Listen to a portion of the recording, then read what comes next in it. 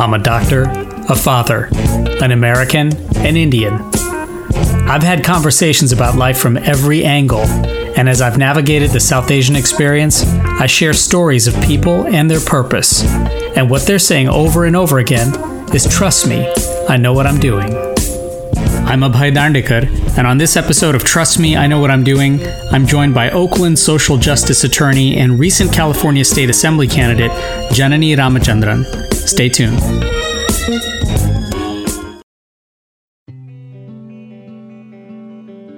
Gratefully, I've become a student of improvement science, and I find myself just as interested in the journey to get someplace as I am in the impact of the outcome. Okay, so let me preface that this has certainly been an exercise in maturity and patience, but still a rewarding one. And speaking of maturity and patience, thanks so much for listening to the show, sharing it with your friends and neighbors, subscribing, and for following us on social media at MyGoodFriend. So I really like the Toyota Kata model, where you take on a challenge, grasp the current conditions, establish the target, and conduct stepwise experiments and projects to get there.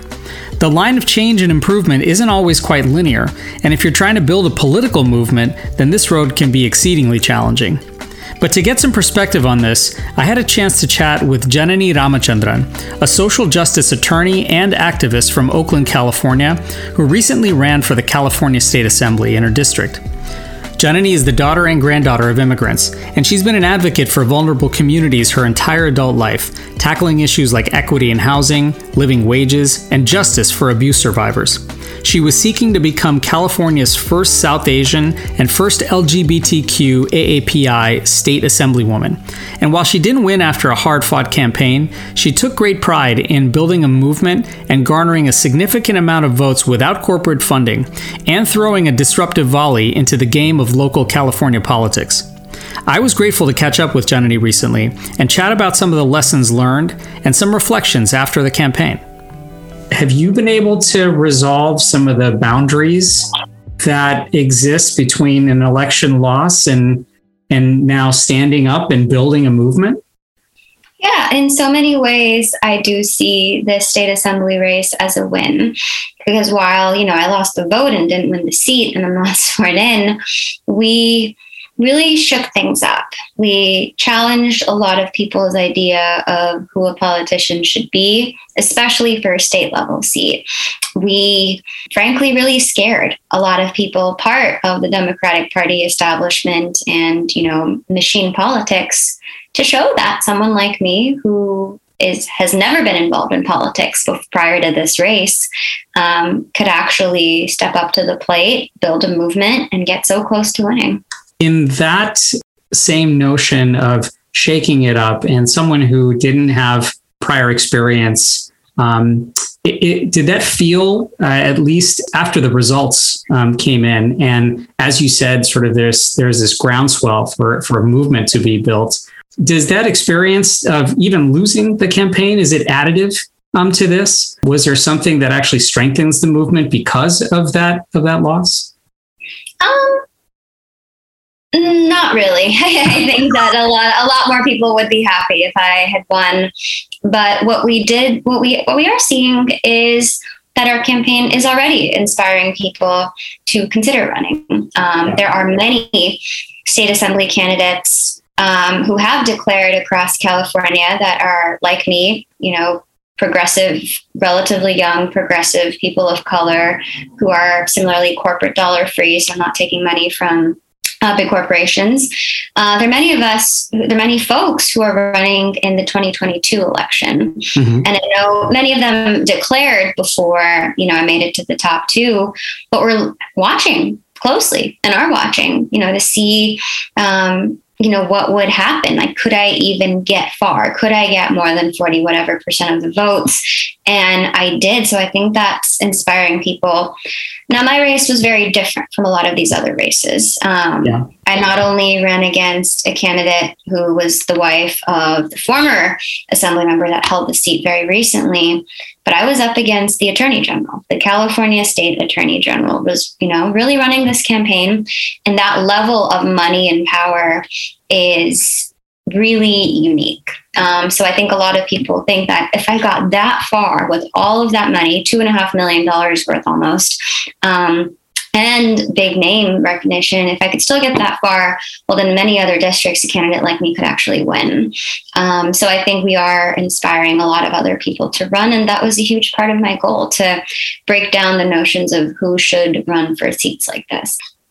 And is that something that for others, and maybe it's a mixture of these things for the politically naive, but is that a combination of the strength of your candidacy and the power of the movement and the collective effort of so many grassroots supporters? Or is it perhaps also reflective of the erosion of such a big money candidate, so to speak? I think it's the former, because in California, most of these races are Dem versus Dem, and we have a supermajority of Democrats. So the average voter doesn't always quite see the differences and doesn't understand the subtleties of big money and power, or the realities of the ethics scandals and, bylaws violations and ethics violations and all that goes on. So to me, what we were able to accomplish shows the strength of grassroots movements. Now, if I were running against a Republican or even a white man, to be honest, that might have been different. But the average voter does not see the influence of, for example, gambling industry money or health insurance industry, playing a role. And one thing that I'm really proud of the fact that we were able to do was connect the dots. So many more people now are talking about, why is being a corporate-free candidate so important? And why is accepting money from certain industries so harmful to policies? It's one thing to say, I don't take money from big corporations, but what we did was connect it to policy. If you believe in a universal healthcare system and Medicare for all, don't accept money from the very industries blocking it. There were, PACs that had contributed, and individuals and individual companies who had contributed $250,000 to my opponent, who did say that she was for Medicare for all. And now that she is elected, I certainly hope she votes for it. But to me, it's an oxymoron. And there are different interests that play across California. And a lot of Southern California districts, it's influence of oil and gas money because of the presence of it there and how they fund elections. But that's not as always in the public eye. In my race, it also had a lot to do with ethics and criminal corruption. For example, the gambling industry played a major role in my campaign. And normally everyone's like, what are these casinos giving, money? It doesn't matter, or that's kind of weird, but okay. But we connected the dots. Some of these very same casinos were sued by the former state attorney general, Javier Becerra. They had their licenses revoked for creating opportunities for money laundering and all sorts of ethical scandals and real criminal activity. And so this is clearly, currying favor with the current attorney general's wife and the current attorney general. So I think there's a level of nuance that we really started to build up. That people actually heard about. Police unions, big corporations like McDonald's pouring in money because they opposed policies that I was talking about, including a $22 minimum wage. And, people will differ on their views on these issues. And corporations will exist. They'll stimulate our economy. They have a role in our society. I'm all for economic development.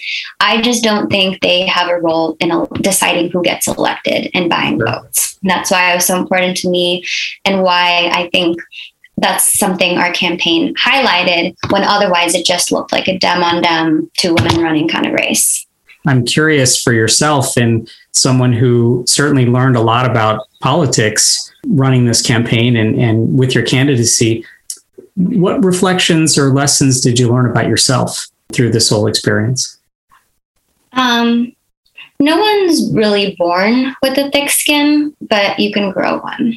And I learned that I could grow a thick skin. It's not easy to see negative comments about yourself on the internet. And of course, even though everyone says don't go reading things on the internet, that's of course what I did. And of course what a first-time candidate like me would do. Because you want to know, you want everyone to like you. And I think it was a powerful lesson to really make solid that absolutely not everyone's ever going to like you. And if they are, then you're doing something wrong. So I realized that internet trolls, naysayers, opponents to whatever you represent will always be out there, and that I can handle it. You're listening to Trust Me, I Know What I'm Doing. After a quick break, we'll come back to our conversation with Janani Ramachandran. 8 years on the mic, and I'm not joking. Serve too short, coming straight from Oakland, California, home of the rock. 8 woofers in the trunk, beating down the block. Short dog, I'm that rapping man. I said it before, and I say it again, life is. You're listening to Trust Me, I Know What I'm Doing. Let's rejoin our conversation with Janani Ramachandran. A victory certainly would have made you California's first South Asian Assemblywoman, the first LGBTQ API Assemblywoman.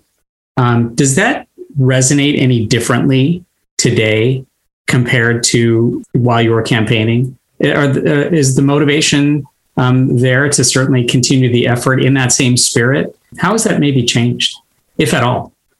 Yeah, I didn't run because of my identity. It's important. It's a missing piece, in my opinion. And, I certainly want to do things to make sure that we have a South Asian woman, that we have any API Democratic woman, because I think the most shocking point for anyone that I mentioned some of these facts to is the fact that we have 0 API Democratic women. We have 1 API Republican, but we're a state. The Asian Americans are the fastest growing population in the state of California. We represent over 13% of California and are still treated as a minority and have 0 representation as far as women in the legislature goes. And I think there's a lot of lip service paid among Asian American, which includes, of course, South Asian communities of, yes, this is important, but people are not willing to put their money where their mouth is to actually do anything to make sure that happens. And realistically, in my race, I was the only API Democratic woman, but a lot of API leaders wanted to follow the lead of who's in power, which is the state attorney general, many of whom who have personal connections and friendships with. So ultimately, being close to power outweighed the importance to so many people of electing an API Democratic woman.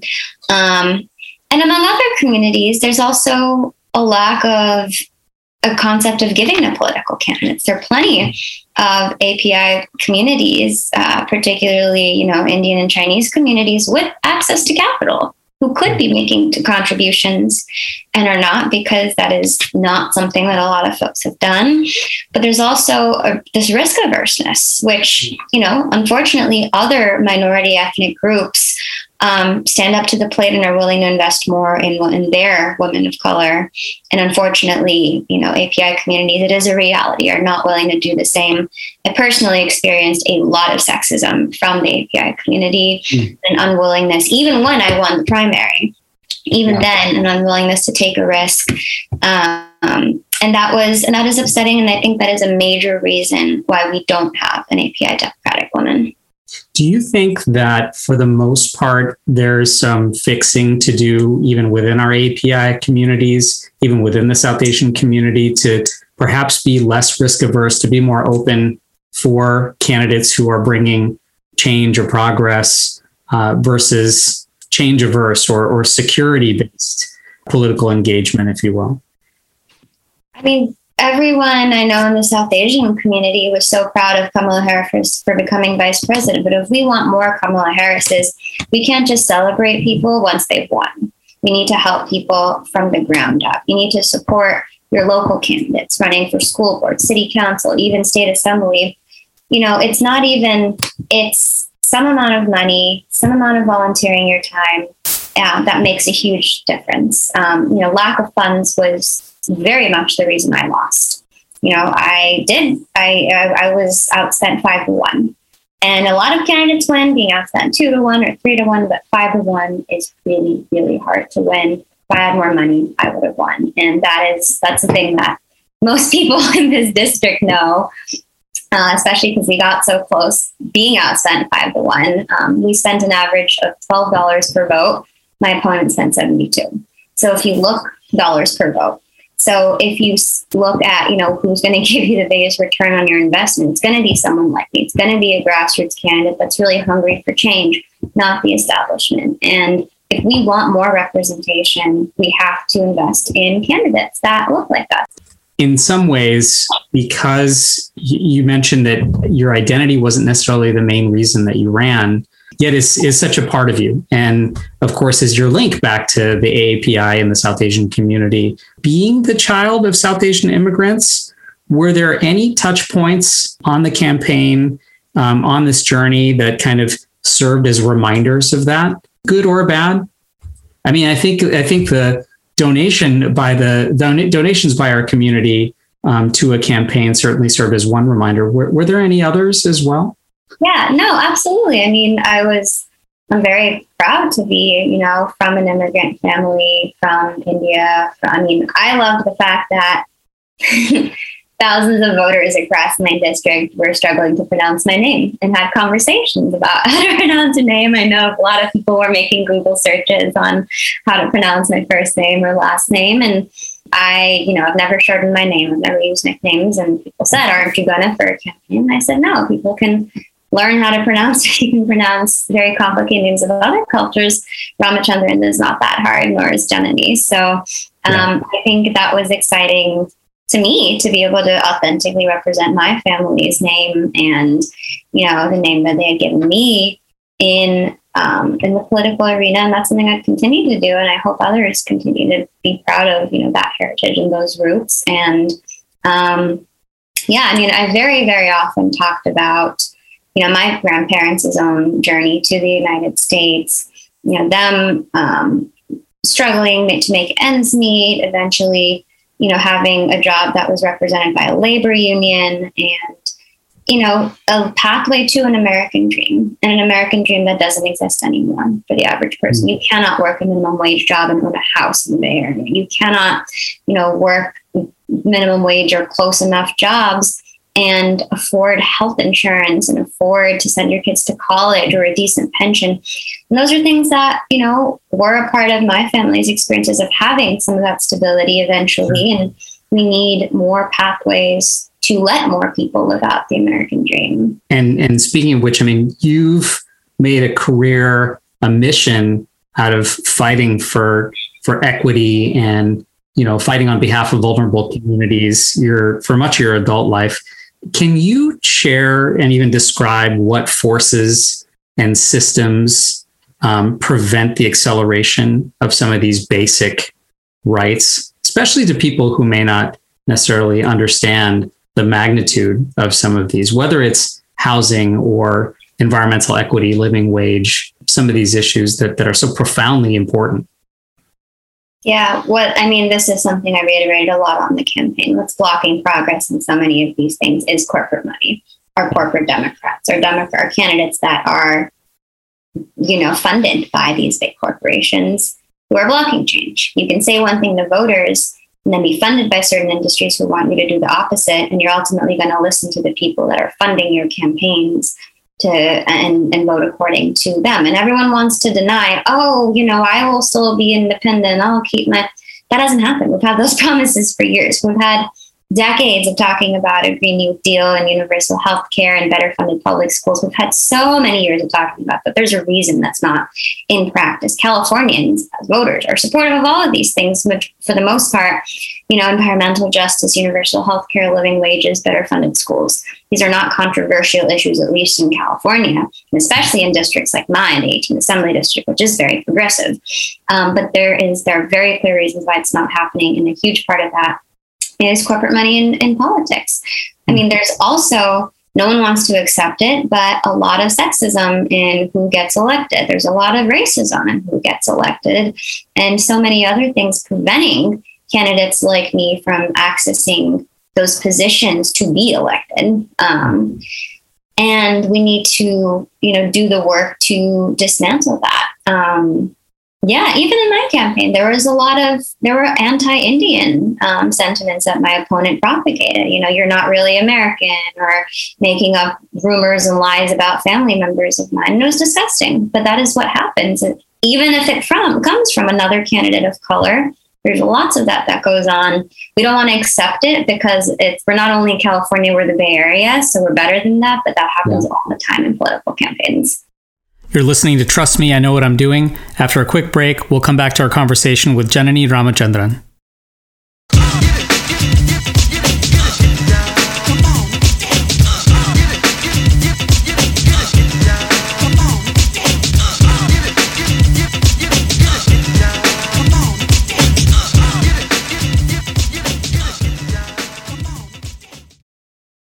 I'm Abhay and you're listening to Trust Me, I Know What I'm Doing. Let's rejoin our conversation with social justice attorney Janani Ramachandran. Let me ask you this, because you use the word dismantle.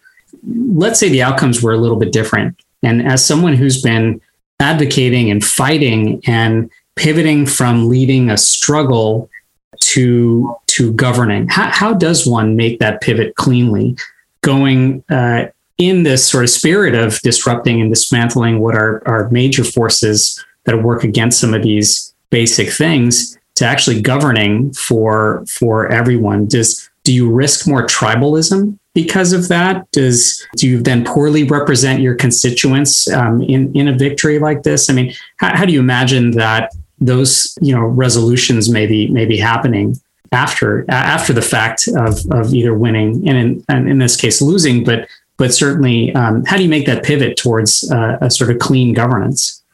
Yeah, I mean, if your question is pertaining to something that I got a lot during the campaign of how are you running as so much of an activist in a system that is inherently not? And how do you build coalitions to pass the things you want to pass if you're operating in this system of, entrenched corruption and the political game and money buying votes and all of that? And the answer is we change the system. We can elect more candidates that think like me. We don't have to accept the rules as what they are. There are a third of the legislature will be termed out by 2024. That is an opportunity to bring in a whole category of new electeds already so soon, because you have 12-year maximum term limits. That is a whole blank slate, a whole new opportunity to bring in people that think differently. And that's just 2024. We have so much potential in the next few years to change what the system looks like.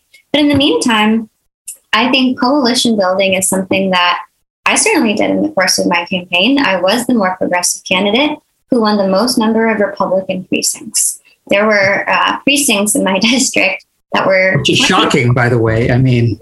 entirety, I won Alameda, which is where my opponent's from, hands down. Yeah. There were Republican 20%, which is like the highest, I think, in the entire district of precincts, where 20% of the voting population were Republicans, and I got 60% of the votes. So I think there is an ability to find common ground, to build coalitions with maybe people who might not agree on everything with you, but can agree on a lot of things.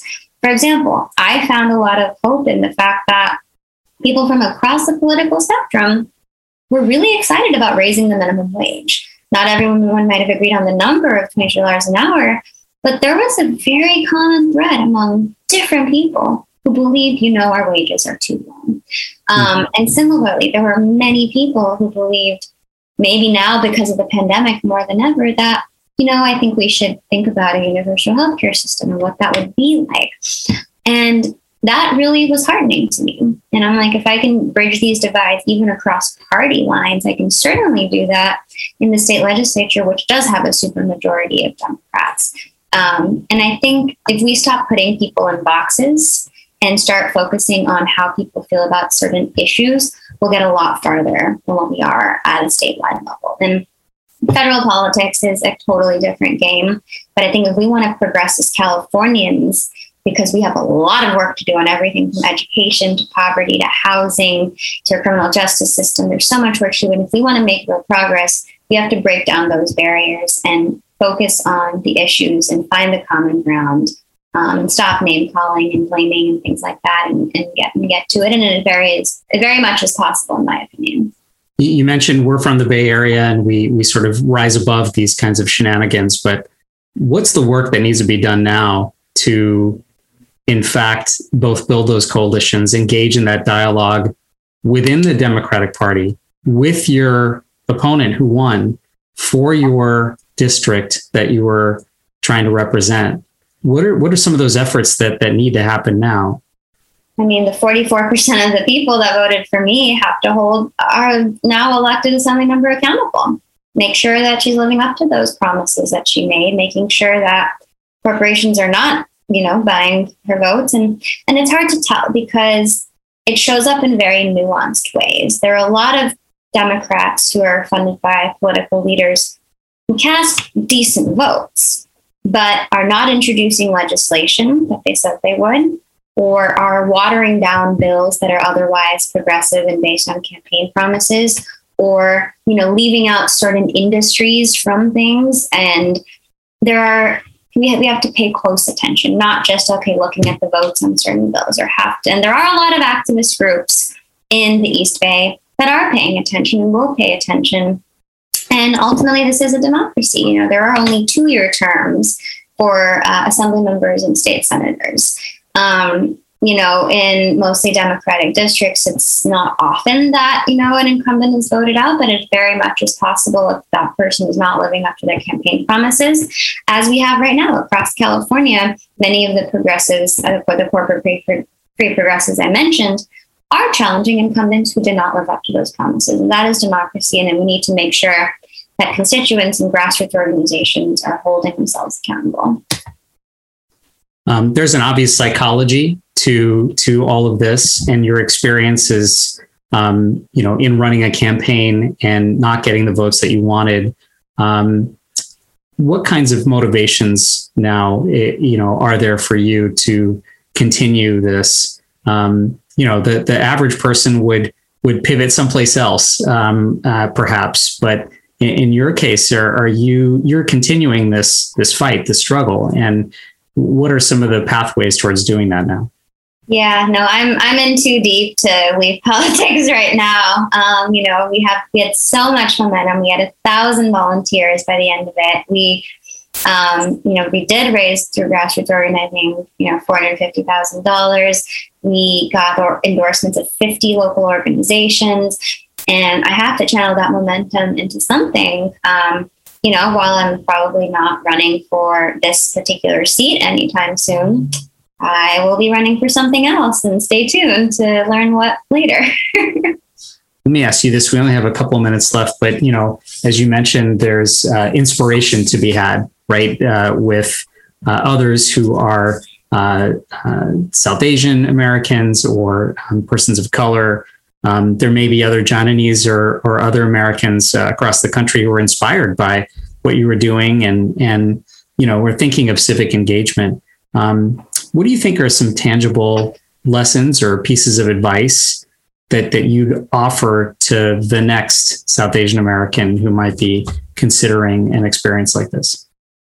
Absolutely go for it. No one is going to give you permission. No one's going to encourage you to do it. You just have, you believe that this is what you want to do, go for it. Whatever the role might be, state, Senate, school board, city council, whatever it is, you cannot wait for someone to tell you to run. And you cannot wait for the party or certain organizations or whatever to say, oh yeah, we give you permission to run now, because then it's never going to happen. We need people who are motivated to change whatever laws, whatever systems that they feel harmed by and that they feel are impacting their constituents. You have to be proactive, but absolutely go for it. Even if you lose, you make waves, and you continue to, challenge the system in the way that, our campaign did. So absolutely do it. Know that it is a fight. It's a lot of work. I gave up a lot to be here and do what I'm doing. It takes a toll on you, certainly emotionally, professionally, personally, for sure. But to me, it's totally worth it. Well, I think we're glad and grateful for all you do. Thank you so much for joining us, and we hope we'll be able to connect with you again. Thank you for having me. Thanks, Janani. And just to note that October 4th is Child Health Day here in the United States, so take a moment to focus on what you can do to advance public health, education, climate action, and equity to keep kids healthy and thriving everywhere. Till next time, I'm Abhay.